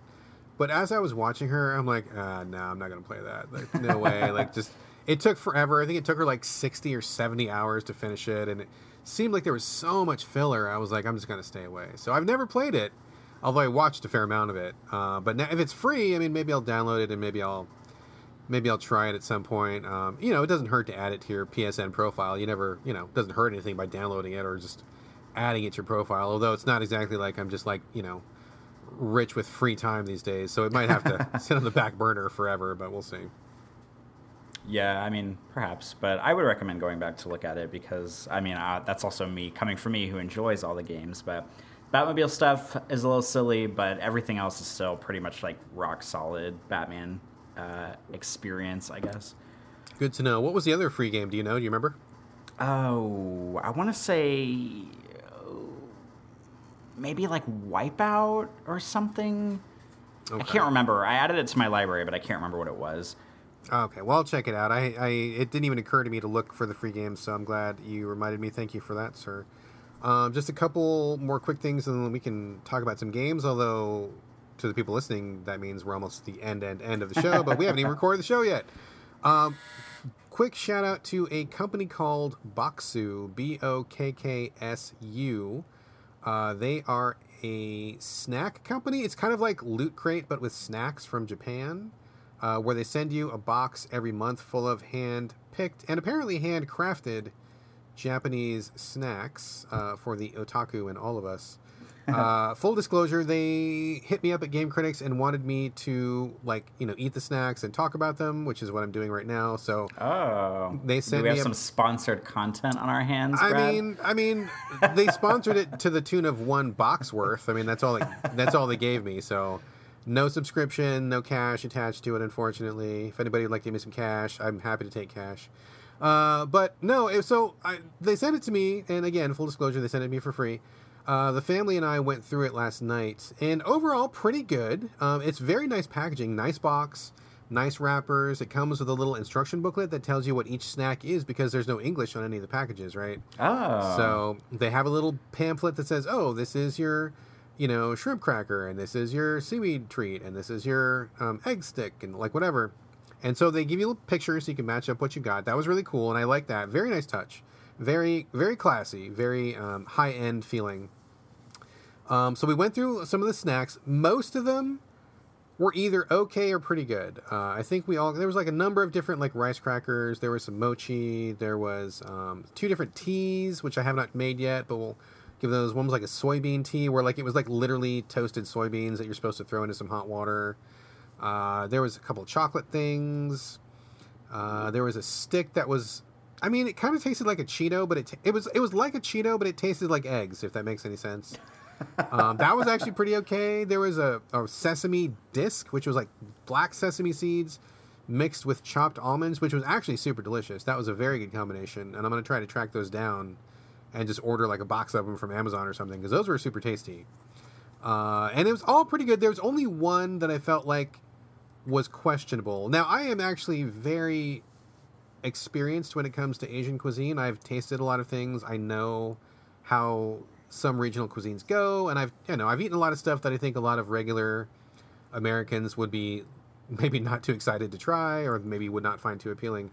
Not to say that I love it all, but I have maybe more exposure than most people do when it comes to that kind of stuff. And so there was one snack in the box that I was like, oh, this is a very Asian snack that I think most Americans would turn their nose up at. And to be honest, so it was a cracker. It was a soft rice cracker that was mixed. It was a mix of dried plums and tuna, and that was the cracker. So as soon as I opened the package and I took a whiff, I'm like, oh man, I know what this is going to taste like. And I put it in my mouth, and it was like, I wanted to spit it out, but then I kept eating it, and then it kind of tasted good, and then it kind of tasted gross, but then it kind of came back to being good again. And it's one of those things where you're not sure if you like it or not, but then you like eat another one and you're like, I still don't know if I like this. But then like, you know, then you just ate it and then you're done and then you just move on with your life. So that was the one where I was like, ooh, I don't know that a lot of people would really like this one. And I think I only got through it because I've built up my tolerance to some of those more exotic foods that you don't get served in restaurants too often. But that was, you know, the rest of them were pretty good. And I don't have on hand how much each box costs, but it is a subscription service. If that sounds good to anybody, if you want to try snacks from Asia, again, sponsored content here on So Video Games. Boy. Coming from Bokksu, Bokksu. And it was fun, though. It was really fun to go through and look at the book, and we all kind of shared the snacks. So that was a good time. So heads up, that's a thing that exists. There you go. I have one more thing to say, if you don't have anything else, Corey. You may proceed. Okay, so this is your gross story. Spoiler warning for those sensitive of stomach, sensitive of heart. I know a few of you listening were a little queasy last time we talked about some stuff, so here's your spoiler warning for grossness. I don't know if you saw this. Please don't tell me you like slaughtered a cow or something. No, I didn't kill anything. No more, Okay. nothing like that. No, it's a personal injury story. I don't know if you. I talked about it. Did you see me talk about this on Twitter or no? I don't think so. No. So a couple weeks ago, I don't know what we're doing. It's all kind of hazy. I was somewhere. I feel like I was eating chips and salsa. I feel like that's probably what happened. And I think that one of the chips turned sideways. Like, you know, every once in a while, you'll have that rogue chip where it wants to hurt you. You know, have you had that happen, Corey? I think I've been lucky thus far. Other than chips getting like crammed into my gums accidentally, like between my teeth. That's the most injury I've had probably. Every once in a great while. I mean, maybe it's me. Maybe I've got an eating disorder or something. But like every once in a while, I'll have a chip that kind of goes sideways or like, you know, it angles up in an inappropriate way and it'll like poke me like, you know, inside the mouth or something. And, you know, usually, ouch, no big deal, move on, eat another chip, you're fine. But I had a bad one like 2 weeks ago. And I was like, oh man, that was a bad one. And I was like, okay, ouch, whatever. And I kept eating and it was fine. And I just went about my business. And then all of a sudden blood just started pouring out of your mouth. Is that what happened to you? No, it's funny you say that though, but no, that's not what happened. So, you know, life goes on and it gets really swollen and it hurts. And I'm like, well, okay, you know, I fucked up my gum and that hurt and that sucked and whatever. And then I kind of forgot about it for a couple days, and it kind of started feeling a little bit better. Like the pain went away, but like it still was feeling kind of weird. And I'm like, oh, my jaw just doesn't feel like it's totally recovered all the way. And then it was like the strangest thing. I felt like this little ridge of something, and I'm like, oh my God, do I have a tooth coming in? Like I don't know if you remember back to your small Corey days. But if you remember what it felt like when a tooth was coming up through your gums, like if you like a tooth falls out, and then you've just got like your bare gum spot for a week or two. And then like the tip of the tooth comes through and you can kind of feel that little roughness. Do you remember that feeling, Corey? I know exactly what you're talking about. Okay. I bet most people can remember that. It's kind of a weird thing for a kid. I think a lot of kids remember it because it's kind of traumatic and weird and scary. So that's what it felt like. It felt like there was the ridge of a tooth coming through. And I'm like, okay, I'm fucking 43. I've got all my teeth in. I don't have any wisdom teeth. There's no way a tooth can be coming in, except that's exactly what it feels like. So this is fucking weird. I'm going to go into the dentist and get it checked out. So I go, make an appointment, I go see the dentist. And I go, dude, this is so weird. I think I got a tooth coming in. Can you please check me out? And he looks and he's like looking around. He's like, I don't know what you're talking about. I'm like, no, it's like right here. And I was trying to, it's like, how do you point to something inside your mouth without, sticking your finger in your mouth? I'm like, look over here and it's over here. And he's like, he's got his little headlamp on and he's looking. He's like, oh, he's like, I see it. And so he looks at my x-ray, he like looks inside, looks at my x-ray, looks inside. He's like, man, he's like, I have never seen this before. And I'm like, oh God, what? Don't say that, Doc. No. You're like a mutation or something. I know, right? I'm like, what happened? He's like, I'm looking at your exposed jawbone. And I'm like, oh my God. I know. So that chip, when I crunch that chip, it must have sheared away a very small portion of my gums. Because it wasn't a tooth that was coming through. What I was feeling was like my literal jawbone. Oh my God. So he's like, oh man. He's like, I've never seen this before ever. And you're the first time. So I'm like, well, shit, what do I do? So he's like, well, it's not bleeding or anything. And I don't think you're at risk of like infection. But this is definitely not a good thing that you want to have in your mouth. You don't want the gums to keep eroding away and it might be painful and all this stuff. He's like, here, he gave me this special mouthwash, like this like super chemically medicinal nasty mouthwash. He's like, use this mouthwash twice a day for like 2 weeks, come back and we'll see if the skin has grown back and then we'll just reevaluate. So I'm like, okay. So that's what I've been doing. It's not really painful, but it's a little bit weird and bothersome because I can feel it kind of a little bit. But honestly, the worst part is the mouthwash because it is so strong and medicinal that like it makes food taste bad like hours after I've done it. So like I'll do the mouthwash in the morning, go about my business. I'll eat lunch, and lunch, whatever it is, will taste like shit because like my taste buds are still like reeling from the mouthwash or whatever. And it sounds weird to say, but like that is like the most depressing, sad part is like eating food that I know tastes good and I really should be enjoying, and it just tastes like crap. So that is the worst part. But hopefully the gums will grow back and I'll just continue with life as normal. I have to eat on the other side of my mouth, which is weird, but no blood, no giant scar, no hospital stay or anything, but just a really strange and unfortunate thing to happen. That story, first of all, was not nearly as gross as I thought it was going to be whenever you were going into it. But it's weird to me, too. It's we're kind of, not that I got, any gums slashed away recently, but I did go to the dentist about a month ago for literally the second time in my life I've ever been to the dentist. Oh, man. Okay. Yeah, I know. I don't know what. I think just growing up, I was so scared of the dentist that my parents, never made me an appointment. And I was like, awesome, this is one less thing I have to do because I'm terrified of this. And then I didn't go to the dentist for the first time until I was like 25 when I made my own appointment, like the big boy that I was. And it's weird, like when stuff, because like your tongue is in your mouth all the time. And then the moment that something is different in your mouth, you immediately know it. Like when you're talking about how you like felt this thing that you felt like a tooth coming in, it's just so bizarre. Just immediately knowing that something is different. And then you're immediately like worried and like maybe you break out in a cold sweat and you don't know because teeth are really important, and once they're gone, they're gone. Like, you don't get them back. And, like, when I went to the dentist a few weeks ago, she was, like, checking my, like the gum depth around my teeth, I guess. Yes. And she was, like, telling me, like, oh, well, you have a little bit of, like, I can't remember, like, gum recession, I guess, like, around some of my teeth. And she was like, you probably just got that from, like, brushing too hard. She's like, so you should probably, like, buy a softer toothbrush and brush a little bit softer.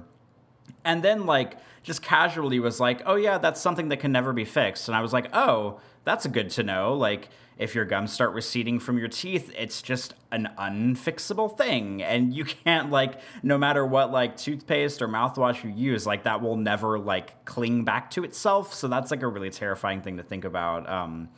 Just, like, I don't know, like, knowing that when something is wrong with your mouth, and also, like, stuff that happens to your teeth is permanent, and once the damage is done, it's pretty much done, and there's like no going back from it.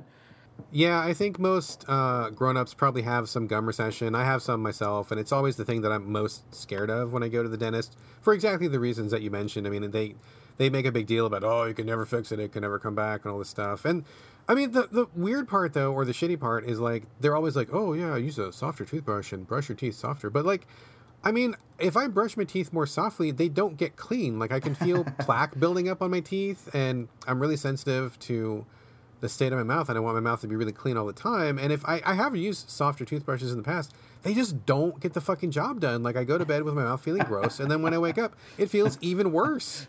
So I don't believe that softer toothbrush is the way to go, but at the same time, I don't want my gums to recede into nothing, because then you just got like skull mouth, and then your teeth fall out.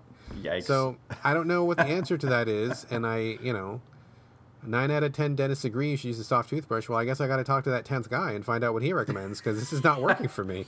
I bet you that 10th guy probably recommends an electric toothbrush, because that's what like 3 people in the dentist office told me when I went last time. They were like, oh, do you have an electric toothbrush? Do you have an electric toothbrush? And I was like, no, I don't. Like, I can't afford to buy an electric toothbrush. Stop. I mean, I've had that same recommendation, and I just don't get, like, what is the difference, because, oh, you're brushing too hard. Well, when I use an electric toothbrush, that thing is spinning around really fucking fast. So, like, what is the difference between me brushing with my hand and me holding up a really fast-moving electric toothbrush. I don't understand why one is... I mean, what, do you guys got a stock in the electric toothbrush company, or what's the fucking deal? Like, why are you pushing it so hard? I don't understand what the difference is, but... Anyway, I guess we're just going to both have rotten mouths as we continue this podcast. Our speech will get slurred, our words will get mushy, and we'll just have to get dentures or something. But, whatever happens, happens. Gross. But I would welcome maybe like veneers in my mouth, but not dentures yet. Oh, man, those are expensive as shit, dude. I really want some of those, and there's no way in hell I can afford them. If I ever got rich, that would be like the first thing I did. Like, it wouldn't be a yacht. It wouldn't be a big house. I'd be like, I would get like the perfect smile, and then I would be okay. I wouldn't spend money on anything else. So anyway, all right, enough tooth talk. I think we should probably talk about some games. Yeah, I am game. Let's talk about some games. All right, let's dive into the time loop and talk about some games.